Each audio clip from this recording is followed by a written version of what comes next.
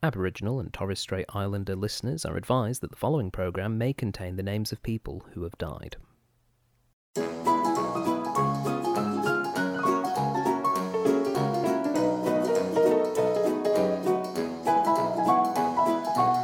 Hello everybody and welcome to the Cinema Catch-Up Club, the podcast for films that you probably should have seen by now.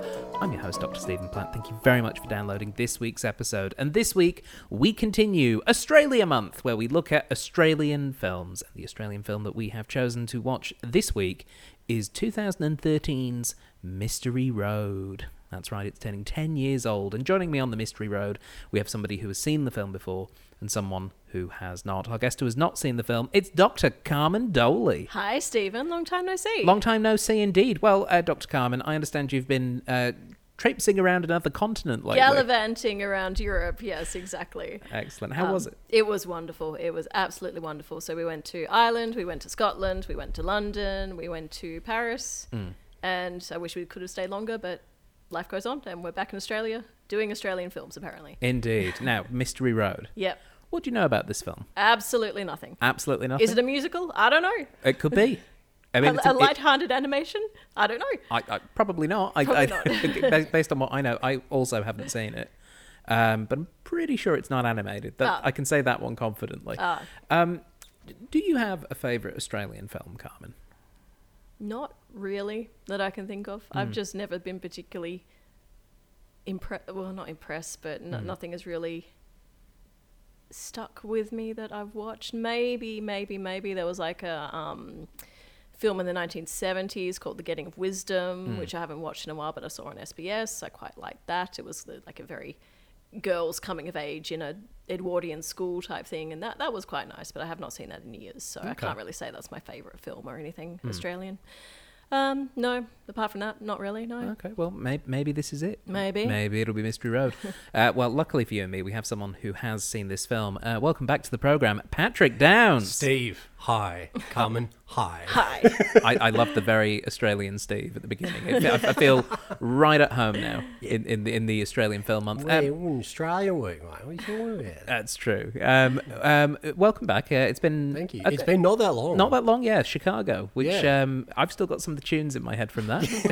Very fun. Yeah. This one's not as fun. Not as fun as Chicago? I think it's very good, but it's, it's not a musical or an animation, unfortunately. I'll just go now. Well, in a vague, non-spoilery sort of way, then, what can we expect from a film like from Mystery Road? What we know it's not animated, and we know it's not songs, and I'm starting to realise this maybe isn't your type of film, Carmen, thinking about it. But what can we expect from Mystery Road? It's so it's very much like a neo-western. So it's got those sort of, it's set in contemporary times in Australia, obviously, but it's got those very Western tropes, those same kinds of characters. It's a crime thriller at heart as well, sort of a murder mystery, but it is quite somber, quite serious. But there's a bit of action, in parts of it as well. So good murder mystery, can't complain about that. Yeah.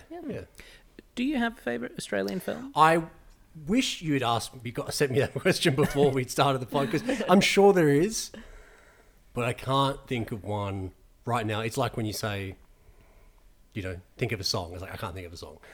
Bohemian Rhapsody by Queen. All right. it's you could literally say any film and we'll go, oh, interesting choice. Any film that is Australian. Yeah.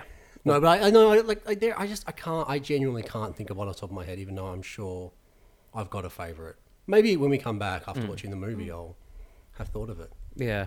There's a little hook to keep your listeners. Keep us in, yeah. Well, it certainly is another mystery for our Mystery Road. So, with all that being said, shall we watch Mystery Road? Let's do it. Let's go. Okay, for those of you listening at home, pop in those DVDs, load up those streaming services, and prepare to put on your mystery seatbelts in our mystery cars as we travel down Mystery Road.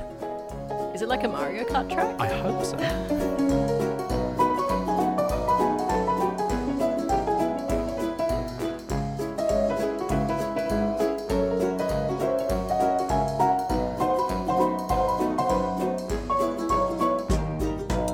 Welcome back, everybody. We have just finished watching Mystery Road, and by we, I of course mean my very special guests, Patrick Downs. Hi. and Dr. Carmen Doley. Hello. Dr. Carmen, that was your first time watching Mystery Road. Yes, it was. What did you think?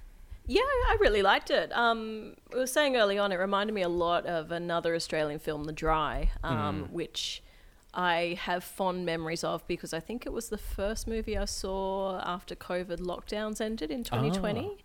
Okay.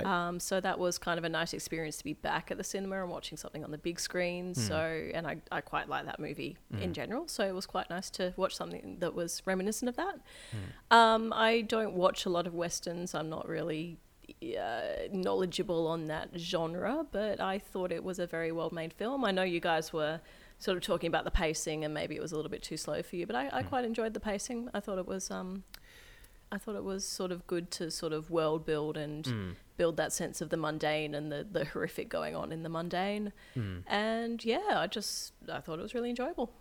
Yeah, it's a very well-made film, and Patrick, obviously, you've seen this film before. Yeah. When did you last see Mystery Road? Probably a long time ago. Yeah. So I think I caught it on TV, and so then I didn't watch it properly. But I remember seeing it at the cinemas when it came out, so 10 years ago. And it's still the imagery and certain plot beats and things like that were very. I recalled them very clearly, so it definitely had an impact as a film. Yeah, it's just under 2 hours. Yeah, and it does have very slow pace, which I think is good for the world building. But I did feel as though it was meandering's the wrong word, because I don't think this is a film which meanders. I just feel as though there's a couple of odd choices in terms of what we are shown as the audience, which I felt slowed down almost the central character's thought process on the mystery. It was quite good to see a character hit a couple of dead ends, but I do feel as though those dead ends also did make us go, okay, well, I'm feeling the frustration of the character, but I'm also not sure if that's just me being frustrated at the film that I'm watching as well. Yeah. But it's certainly very well made. I don't think there's any doubting that, and it's pretty beautiful. Particularly the sunset scenes that start and end the film. Are just gorgeous. And there's those shots, one in particular where he's sort of staking out the drug house, the drug lab, and there's just quite a wide shot of him against the sunset, and it's just sort of him in complete shadow with the sunsets behind him. That's the way they use the landscape, cinematography wise, is beautiful. Yeah, really lovely. Yeah, and it is a very Australian story as well. With obviously having our central character, Detective Jay Swan, who is an Indigenous Australian who is in this. He's been away from this country town. He's come back from the big city, and he is called in for a murder case of a teenage Indigenous girl who's been found dead by a truckie. And it's really interesting, where it's the sort of story that works because of its Australian setting. It doesn't feel like they've just taken a script that was an Old West script and just gone, but it's in contemporary Australia. No, definitely not. It feels like the care has clearly been taken to tell a contemporary 2010s Australian story, and it's really good. Yeah, absolutely. And I think even though I am kind of agree with you, Steve, there were parts where we're just like, okay, he's driving to another place, seeing that silver Commodore again, just driving to another place. That slow kind of laconic sort of vibe is a very Australian. It's very much a Western thing as well, but it's a real. I find it a very Australian thing as well, too, especially kind of country. Yeah, it takes a while to get anywhere. Exactly, things are further apart. Time just seems to run a bit slower. Yeah, and it's interesting as well because it clearly is aiming to emulate Western cinema in a lot of choices that are made. Some of the cinematography, also just the use of so many cowboy hats. I know people in rural Australia do wear a lot of quote unquote cowboy hats. They're not cowboy hats, but that's beside the point. But there were a couple of stylistic choices where it was leaning a little bit into the Western look, which I think was good. Yeah. But then it did also make me think that, like, I love really well-made, like, American westerns, and some of them are like 3.5 hours long. If you, if you watch The Good, the Bad, and the Ugly, you're there for a while. Oh yeah. But, there you go. Well, I was going to say, but I think that the difference is that with the Old West, it's not a familiar world, whereas we were all living in Australia at that time, even if we weren't living in rural Australia in 2013. But a lot of what is shown feels familiar or known. Whereas I think when you're watching this style of film, but it's in the 1860s during the gold rush, it's almost it's not quite a fantasy, but it allows us to imagine a bit more. Whereas it's this easier is to detach. Yeah. But and again, I don't necessarily think that should be a criticism of the film. It's more of an observation. Yeah, because definitely. the film is going for a very serious. Well, I think that's it. Yeah, look. because it's very much inspired by westerns, and it's got that western tone. But it's not just that. You know, it's a crime drama. It's a crime thriller in a lot of ways. You know, it's a cop procedural. It's a lot of different kind of genres mush together. You know? And there's not a lot of action set pieces. In fact, there's really only one. Yeah, there's one shootout and there's a brief chase. Yeah. But even that, and that's so. I think that's we talk about the Australianness of it. It's like that's the sort of it's all rifles and handguns, which that's no music underneath, well, no music, but dramatic also, tension, but that's just all you'd very, have really in Australia. Like you'd have, single shot rifles or one shot at a time rifles and I don't know what they're called, but and handguns you don't really get semi-automatic weapons or machine guns and things like that. No. But the shootout felt earned as well. By the story. Like it didn't feel like it was. It didn't feel like this film was promising a big violent set piece, but you knew that there was the potential because we knew that obviously Jay had the gun that he had on him in basically every scene. Yeah. And we see other characters talking about the guns that they have because they go hunting, and then there's that obviously the tense big final scene with the with Jay dropping off the big bag of drugs that he's found, and then when it does turn into a shootout, it feels earned. But what I also like is that shootout is really messy. Yeah, and feels very. I've not been in a drug gangland shootout, and I'm sort of hoping I never am. But that felt realistic in that it was so messy. Yeah, And you don't know who's fighting who, and who's on whose side, and it's and that's very... even though there was there was about 9 or so guys there. Only about 4 or 5 of them were actually doing any shooting. Yeah. The others were all just like driving or hiding in cars. Yeah. So it's like... Yeah, and obviously... It's messy, quick kind of... Yeah. Absolutely. You don't know, It follows almost the typical Western thing of, the film does end with our hero in a shootout and all the baddies end up dead. Yeah. But it didn't feel, typical Clint Eastwood killed everyone in the shoot. It's like, no, the way they showed it, the way that you had Jono turning up and helping out Jay shooting from distance with his rifle, it felt like, oh no, that does make sense, that does work. Jay being the lone survivor, the way that events rolled out worked. And it's a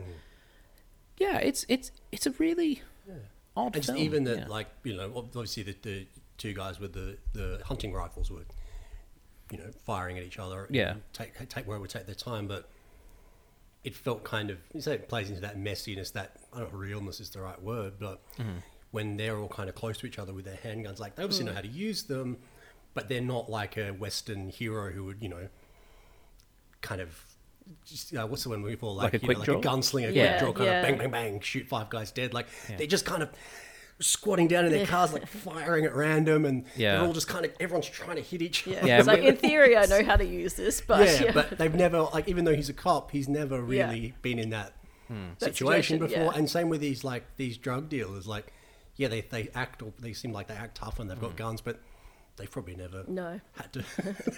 Just everyone's kind of just. The only sort of proper marksmanship we see is when it's the rifles. Yeah. And even then, nobody's hitting first time with a rifle. With one exception of the very first shot that hits Jay in the arm. It skims his arm. But even then, it's not... it's not clean. It's not. It's not. I imagine that he was trying to kill him then. But. Yeah. So it's just got this really interesting realism that I wouldn't call it fun. Like this, and this film is not fun. No, it's not. No. And I wouldn't necessarily even say that it's entertaining. It's engrossing. But it is engrossing. Yeah, it's engrossing. Yeah, that's a good word. Yeah, at no point was I like, oh, who cares what happens? Because it's well cast. There's an excellent cast. Like basically, half of the Australian actors that are available were in this film. Yeah. Like if you heard of an Australian actor, good chance he's there in this movie. Yeah. Although the lead, Aaron Peterson. Pedersen, is it with a D? He's Pedersen. I thought it was Peterson. Yeah. Anyway, maybe I'm wrong. Aaron, as we'll call him, I've not seen him in anything before. He's very good. He was great. Yeah. It's like getting the lead for your crime thriller or your western is incredibly important, because you have to want to spend 2 hours in a Commodore with them, basically. And he's really good. And I think it's also really interesting how he doesn't really ever express an opinion on things which are personal to him or negatively affecting him, like the fact that he is constantly being baited by racists for the fact that he's Indigenous, and them saying, oh, we don't like black fellas turning up on our farms and those kind of things, and some just straight up slurs which saying things which I'm not going to say until just can't repeat them, but like saying these things, and he never rises to it. In that sense, the only time that you do get a rise out of him is when Wayne, the drug dealer, is really taunting him about his daughter being potentially involved in the world of drugs and that. Because it tells a lot about him as a character. That Jay Swan as a character, it's like the impression you get is he's built up a shield, really thick skin over this. Yeah. Well, the constant taunting of him. Yeah, exactly. He's used to it. He doesn't even really. Probably does, but like he can outwardly not let it faze him. He just carries on. But when his family or someone he perceives as innocent is threatened, then that's his real that's his real weakness. Yeah. Have you guys seen Get Out? No. Yes. Yeah. It did kind of remind me, and not to sort of equate the African American experience with the Aboriginal Australian experience by any means. They're very different, but I felt that both films did sort of a good job of putting you in the position of a minority person who experiences that racism day to day, and just sort of get an idea of what the thinking must be like when you're constantly being confronted with that and sort of being on the defensive, I guess, those constant microaggressions that people don't even realize are aggressions. And I think in both films, like the protagonist doesn't really rise to it. It's just like, okay, either don't cause a fuss, or I am so used to this that there's just no point kicking up any kind of resistance to this. I think both films really do a good job of showing you that other perspective that you don't really, at least for us as white people, don't really experience day to day. Yeah, and again, I think it's down to the writing and also the filmmaking, in that so much of what is I suppose the subtext of this film, which is the mistreatment of Indigenous people in this community, is shown in the reality of the world, but it's not often spoken openly. No. It's, we see the the poverty in some cases that's happening. We see how the cops interact with the crime scene, and the fact that every other cop that we see in the film is white. And when we find the first girl that's murdered, Julie, and like they've not taped off the crime scene, they've been walking all through it, and Jay's there going, "Well, whose footprints are these?" And it's probably mine. Like it's and they don't explicitly say it, and they don't need to. The film is made in such a way where it's like, oh, you get immediately what's going on. Yeah, exactly. You get the sense that they're almost going through the motions. The fact is that they. It's not that they don't care that this young person has been killed. It's just that there's this attitude of, well, they're from X community, so this happens all the time. And it happens twice in the film, and nobody's particularly shocked beyond honestly, Jay seems to be the only person, Yeah. and I wouldn't even call his response shocked. He's maybe just got an actual. Well, see, he I cares. would say I actually think you meant to think that they don't care, and I think it's not so much that he's shocked, but he is the only one that cares. You know, like, yeah, they're going through the motions of it, but also they're only going through the motions because they don't really care. Yeah, it's like I think that's what it's trying to get across. You know, that these white cops, you know, they because of all those beliefs they have, they don't really care. yeah, And what happens to the Aboriginal population. Yeah, but it's more of a subconscious. Oh, yeah, we yeah, don't yeah. care, but rather than anything intentional. But then that. Well, you know, some of them are pretty intentional. Some of about them are it. pretty intentional, absolutely. But it's more sort of like, oh, I didn't fence the crime scene off because it's it's an open, isolated Yeah, area. Who's yeah. going to come out here? That Yeah. kind of thing. And Which is worse in a way because then you're not even admitting to yourself. yeah. that There's you're all showing these that justifications prejudice. for yourself as Yeah. to why you're Yeah. not taking this seriously. Yeah, when- exactly. And it is interesting. This film showcases a number of characters who are what we'll call actively racist, Yes. who engage in the use of racial slurs, who make claims about the Indigenous community in town that we don't see whether or not they're true or not. But that's almost not the point. The point is it's not. we know what this character's viewpoint is. Yeah. And then you have the almost inactive racism where it's things like they're not bothering to cordon off the crime scene because this is something that they're going through the motions for. They've not actively made a choice going, oh, well, because this person is Indigenous, I'm not going to work as hard. Yeah, yeah. It's just ingrained in them. And I think it's really interesting how this film shows that over the course of its 2-hour runtime. Yeah. And it's real, and I'm very aware of talking about this as a table of white people, as a white person, because I can't speak from that, obviously, but you've seen, and I've seen the way and heard the way cops talk about and interact with Aboriginal people, and it's like, yeah, that's really real. Like you Yeah. can tell that there's I don't know what the right word is, but it's different. Ambivalence? And it's sorry, An ambivalence, maybe? maybe sometimes I even feel like it's more. It's more malicious. Even it's different. And you see it. You know, it's. I don't know. I'm going to get all rambling, Yeah. but no, it's definitely something that I have seen from the from an outsider perspective, Yeah. and is very real Yeah. still. Yeah, it's not. Yeah.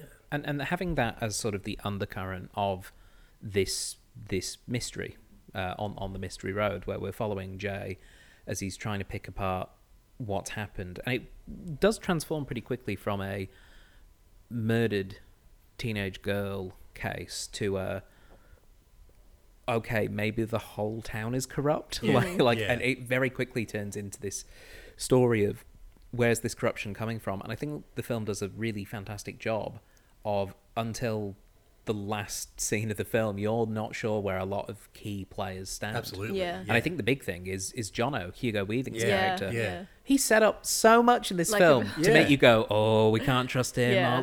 Oh, And I think, yeah. unless I missed something, I also feel like that implies that the Sarge, who you feel like is dodgy, isn't, because he was telling Jay to go, Jono's got some big busts coming up, so Yeah, you stay need to out of back the off, way. yeah. Yeah. And you kind of feel like he's going like, keep your nose clean. It's like, oh no, actually, like, he was being honest. Yeah. He was being legit. Like, yeah, I think it's really fascinating that because we suspect as first-time viewers that Jono is a bad one, is a wrong egg was what I was about to say. Yeah. He's a wrong egg, that man. But that you think the Sarge is in on it as well. I think Yeah. it's a consequence of everyone having seen Hot Fuzz. Is basically what it is. It didn't help that you were just referencing it throughout the start of the film. It just kept reminding me of it. Yeah. I was waiting for the greater good to be But coming. also, up. like, yes, you're right. But also, Hugo Weaving and I forget the actor who played the Sarge now, but they feel sinister. They've got They this do. like Hugo Weaving in particular. I mean, Hugo Weaving plays evil so well, but the guy who played the Sarge. He felt the late great Tony Barry. Tony Barry. Yeah, I knew I'd see. He only passed away last December. But yes, R.I.P. R.I.P. indeed. But yeah, they as a pair felt like, oh, these guys are dodgy as. Well, they're also shot in a very intimidating Yeah, way. yeah, there's it's all very the close-ups deliberate. of Hugo Weaving as he's looking into the car. Yeah, that bit where he pulls over Jay at night and leans into his car window. He doesn't just lean feels though. He like bangs the side of the door. Oh, he's so intimidating. Yeah. You feel like you're three inches tall, basically. Yeah. But he's kind of had his back the whole time. Yeah. And I think it's really interesting because obviously Jono, we find out, isn't a wrong egg because he helps out Jay in the shootout and ultimately dies because of it. And I thought it was so interesting when Jay obviously uses the rifle, having finally taken out the last gangster, for want of a better term, and sees that Jono's died, and just the look of regret on his face of like, I should have trusted him, was just a really excellent bit of filmmaking. It was wonderful, yeah. Really a wonderful performance. And and then just a whole bunch of other well-known Australian actors. So the gangster last one was killed was Ryan Quanten. Who, I haven't seen him do a lot lately, but he was massive around this time because of True Blood and everything. Yeah. But also, like, man, he plays a shitty, racist young white guy really well. He does, yeah. But, we have the customary scene with Jack Thompson as the old man whose memory's fading, who is like, I might have a clue, but I can't quite remember it. It's the roadkill. Yeah, also the late, great Jack Charles as well, as Old Boy, the informer. And that's such a nice moment of, like, character levity almost, where you've got this person who at no point did I expect Old Boy to betray Jay. He was basically the only person I didn't expect was going to betray Jay, because he's the uncle figure, he's the informer, he's there to help. He's a bit like the shoe shiner in the Naked Gun films. He's just there to, like, I'll point you this way to some information and then I'll see you in 20 minutes for the next bit. But yeah, some wonderful just cameo performances. It's funny you mentioned those, like Hugo Weaving, Jack Thompson and Jack Charles in particular. Like, they are probably the most character performances, like they seem like the biggest, kind of a little bit different, a little bit quirky, compared to everyone else who was quite natural, quite naturalistic. Yeah, including Bruce Spence. Yeah, I mean, I guess he was a little bit, but he's always a bit... Well, I mean, he was playing the coroner. The coroner, and odd. Yeah, I think everyone's like, coroners have a reputation for being a little bit odd. And don't forget, he's the one that introduced the concept of the super dog. Yeah. Which is so You may bizarre. not have heard that. My husband just gave a huge chuckle then. That was an interesting little, unanswered thread, I guess. Yeah, I thought it was interesting, the dog element in this film, because from the very beginning, the reason the truck driver finds the body is he hears what he thinks is a wild dog. And then the body of Julie has bite marks on it that are post-mortem, so like a wild dog has come and taken a nibble of her. And there's just this constant undercurrent of, like, characters having dogs and dogs being present in the soundtrack. A lot of the times when Jay goes out of the town, there's a lot of wild dog noises. But the dogs aren't actually part of the story almost. They're part of the investigation, because of course that's how Jack Thompson's character got involved, because wild dogs killed his domestic dog and he thought he saw a wild dog with a human bone. But yeah, the dogs ended up, it felt like there was going to be a dog-based payoff that we never got. See, the super dog bit I'm not sure, but I thought the wild dogs everyone's talking about were the hunting dogs, like the pigging dogs and stuff that the drug dealers owned. Yeah. And I always got that was, I thought that was meant to be the same. And that was kind of letting, that was like, it could be. They were the ones that were, biting. They were, mauled Julie, and they were just a bit out of control because they wanted people to stay away from their drug lab. That was my impression, but it doesn't say it explicitly. So maybe it's a bit vague, isn't maybe it? I'm making connections that aren't there. But you might be right. I didn't make that connection, but I could see that as being part of it, that there were no wild dogs. They were just hunting dogs that were being used to scare people off from this area. Yeah, okay, that works. But again, the film doesn't explicitly say that. And it does that with a lot of things. Like, a lot of things are left unsaid. Which I suppose when you call your film Mystery Road allows you to get away with that kind of thing. It's like, anything you don't know? Well, I guess. It's maybe down that road. But yeah, it's pretty good. It's really it's good. I good, really yeah. enjoyed it. Yeah, Yeah. I do think, as you said, my one criticism would be it did just feel like it was dragging a bit. You know, there's a lot of driving to and from, a lot of dead ends, which I think are great in a mystery, but they just overstayed their welcome a little bit. Yeah. For me. Yeah. And I get where you're coming from with that. yeah. For me, I felt any longer maybe it would have been dragging, but I felt like it was a good balance for me. Fair enough. A lot of those kind of like flavour scenes, almost what I want to call, were things that I enjoyed though. Like they're things that you could cut Yeah. but then you'd be like, but it's a good scene. Like when he gets the phone off the kid outside Ashley's house. It's the phone of Julie, and the kid will only give it to him in exchange for getting to hold his gun, his cop gun. And we see him take his time, like making sure there's no one around except the kids, emptying all the bullets out of the gun, including the car in the chamber, and then giving him the gun to hold. And we see the kid like going, "Oh yeah," holding the gun. Shows it to his mates. And then hands it back, hands over the phone, gets $20. Like this whole thing. But like I remember that scene very distinctly because of the way it was constructed. But ultimately, we kind of didn't need to see that. He could have just as easily gone, "Hey, kid, I'll give you $20 for the phone. Deal, mister." And then, that would have been it. Yeah. But maybe that's why this film is good, because it takes the time to actually explore those definitely. moments. I totally agree. I don't have a problem with it taking its... Well, I guess I do to a degree, but Yeah. I think it's good to take its time. I just think it got a bit repetitive. Yeah. You know what I mean? Yeah.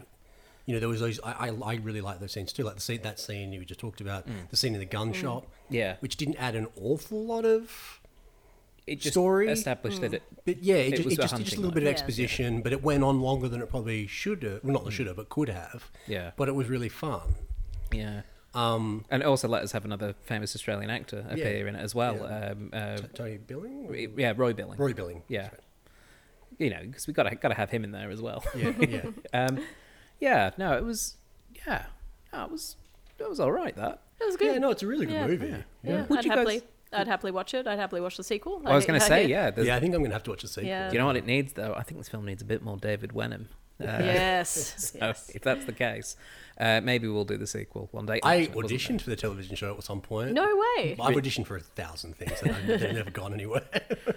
Okay. Do you know what role you were auditioning for? I think it was just some bit part. Oh, yeah. I think it was like some drunk city guy who ended up in the outback for some reason. Oh, yeah. I don't remember. Okay. Well, yeah, the wonderful casting cameo we Yeah. could have had. Would you like some trivia about Mystery Road? Let's hear Yes, some let's. mystery trivia. Okay. For those of you listening at home, all this trivia comes from IMDb, so if it's not true, don't blame me.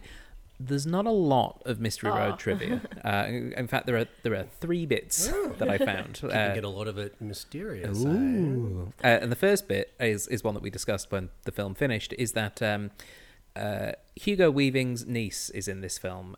Samara Weaving, who plays the role of Peggy, this was her debut film role, and appears in the same film as her uncle. So just a nice little family connection there. She was pretty good. Yeah, I thought she was quite well Yeah, cast. that one Like, scene she was in, I thought she was really good. That's something that they never really explicitly solved. So she plays a character no. whose husband was a cop who was murdered on duty, and again the implication is he somehow got caught up in this drug ring that's been going on and was murdered as a result of it. yeah, with a cop cover up or something. and- Yeah, like he perhaps was a bit like Jay Swan, and he was just a cop, tried to pull this guy over or whatever, for doing something wrong, and then boom, got taken out, and there was a cover up. But they never really expressly say exactly what happened. Yeah. You don't get closure on that, but it's just like everyone knows, but how do we prove it? Well, we can't. So yeah. Yeah. But then again, I sort of like them not explaining. No, that. I really liked that. Yeah. We all got the sense of like, oh, okay, yeah, he dug too deep on this thing. But, No, I'm not. I liked that there were a lot of unresolved plot threads, but you kind of, it's like, yeah, no, I get it. I know what you know what happened because the movie's implying it. You very can come to heavily. enough of a conclusion. Yeah. Much of this film was shot in the small Australian town of Winton in Queensland. Mystery Road held its first screening there. Some of the iconic Australian film Crocodile Dundee was also shot in Winton, specifically the Walkabout Creek pub scene. So what is the population of Winton? Can we look that up? We certainly can. I'm just wondering how many people would have been at this premiere. The population of the town of Winton, as of 2022, was approximately 1,135. Right. Okay. So Pretty really not a small. really not a big town. Yeah. Yeah, and I'm just making sure it is the Queensland Winton, because it's just occurred to me there might be a couple of places called Winton. It is, yes. So yeah, population 1135, maybe Yeah. slightly less Yeah. 10 years ago. And the final bit of trivia is that while looking for extras, a man by the name of Jonathan Stimberg was the first to apply for a role in this film. At the time, Stimberg was on the run for killing his neighbour. Oh no. He got a part, but had to turn it down because he had to flee to Darwin because he realised that the cops were on him. To his surprise, the casting director found out that night on the news when he was arrested. The role that Jonathan Stimberg got was as a police officer. I was going to say, did Jonathan Stimberg just like call up the casting director, like, sorry, mate, I can't make it. I've got to head to Darwin. The cops are after me. Gotta go away. Yeah. Don't worry about it. But yes, no, they cast him as a cop, which, given some of the elements in this film, is Irony. yeah. So look, sometimes the extras are nice, like Patrick, and sometimes they're murderers. So. Like Carmen. Oh wait, no. Oh. Sometimes we're both. I mean, what? All right. All that remains for us to do is to score the film. And Carmen, it was your first time watching Mystery Road. So what score would you like to give it out of 10? I'm going to give it 8 ridiculously tall but charming Bruce Spencers out of 10. That's a lot of Bruce Spencer's, but he was very charming. He was very charming. Yeah. What about yourself, Patrick? I really liked it. That's not quite as much as you, Carmen. But I'm going to give it 7 Shrek stickers on a fridge out of 10. I didn't see that. You missed the Shrek sticker on no. the fridge. No, I was Have to too. go back and watch the whole thing. Yeah. Yeah, I was too focused on the 7 ice creams eaten in a car out of 10 that I'm giving this film. Yeah. Because I just loved the sergeant just gobbling away. A bit early for ice cream, isn't it, Sarge? And that's when I was first like, oh, is he dodging? Yeah, yeah. Is that what brought you into the hot fuzz? Just like, Actually, yeah, it was. let's just say we won't be short of chunky monkey. Yeah. It's almost exactly what it was. But yeah, I would go with about a 7 out of 10. I think it's very well made. Some people might find it too slow for their tastes, but I don't think this film should have been made like a fast-paced action cult film, because for sure. this story does need its time to breathe and to look at those things, and to give this Jay Swan character the time for us to get to know them really, and to see their processes. And he's got all this sort of family drama which isn't really playing out in the film. It's almost like we're just seeing like a tiny snippet of the fact that he's got an ex-wife and a daughter that he's estranged from and hasn't seen in about 10 years. It's got the kind of noir elements to it as well. Yeah. Like to an the extent, detective yeah. or the private eye that's got the shady backstory, or the Yeah. broken home. Yeah. And I am curious if those elements continue into the second film or into the couple of seasons of the TV series, which are there as well. But I guess we'll have to find out on another episode. Oh, what a cliffhanger. Ooh, yes, no, because we have finished for today. So thank you so much, Carmen and Patrick, for joining me on this episode of the Cinema Catch-Up Club. Thank you, Stephen. Thank you very much. And for those of you listening at home, thank you so much for listening in. We are in the midst of Australian Film Month, so if you want to listen to our back catalogue of Australian films, why, we've done about 20 at this point, or something like that. From classics like Strictly Ballroom. Is that anyone's favourite? No. Pretty good. Yeah, it's up there. Looking for Alibrandi. No. I know it's Jason Doley's favourite. Baz Luhrmann's Australia. I think that's better than people give it credit for, personally. But I don't think it's anybody's favourite Australian film. But yes, we've watched quite a lot of them. If you want to go back and listen to our reviews, you can find us on iTunes, SoundCloud, Spotify. You can find the old episodes there and have a listen. We have a Facebook page for news and updates, so just search for the Cinema Catch-Up Club on Facebook. And we also have a Patreon. That's what that's called. We have a Patreon. Just search for us over at patreon.com/CCUC podcast for extra bonus features and goodies. But that is all for this week. So until next time, goodbye. Bye. See ya.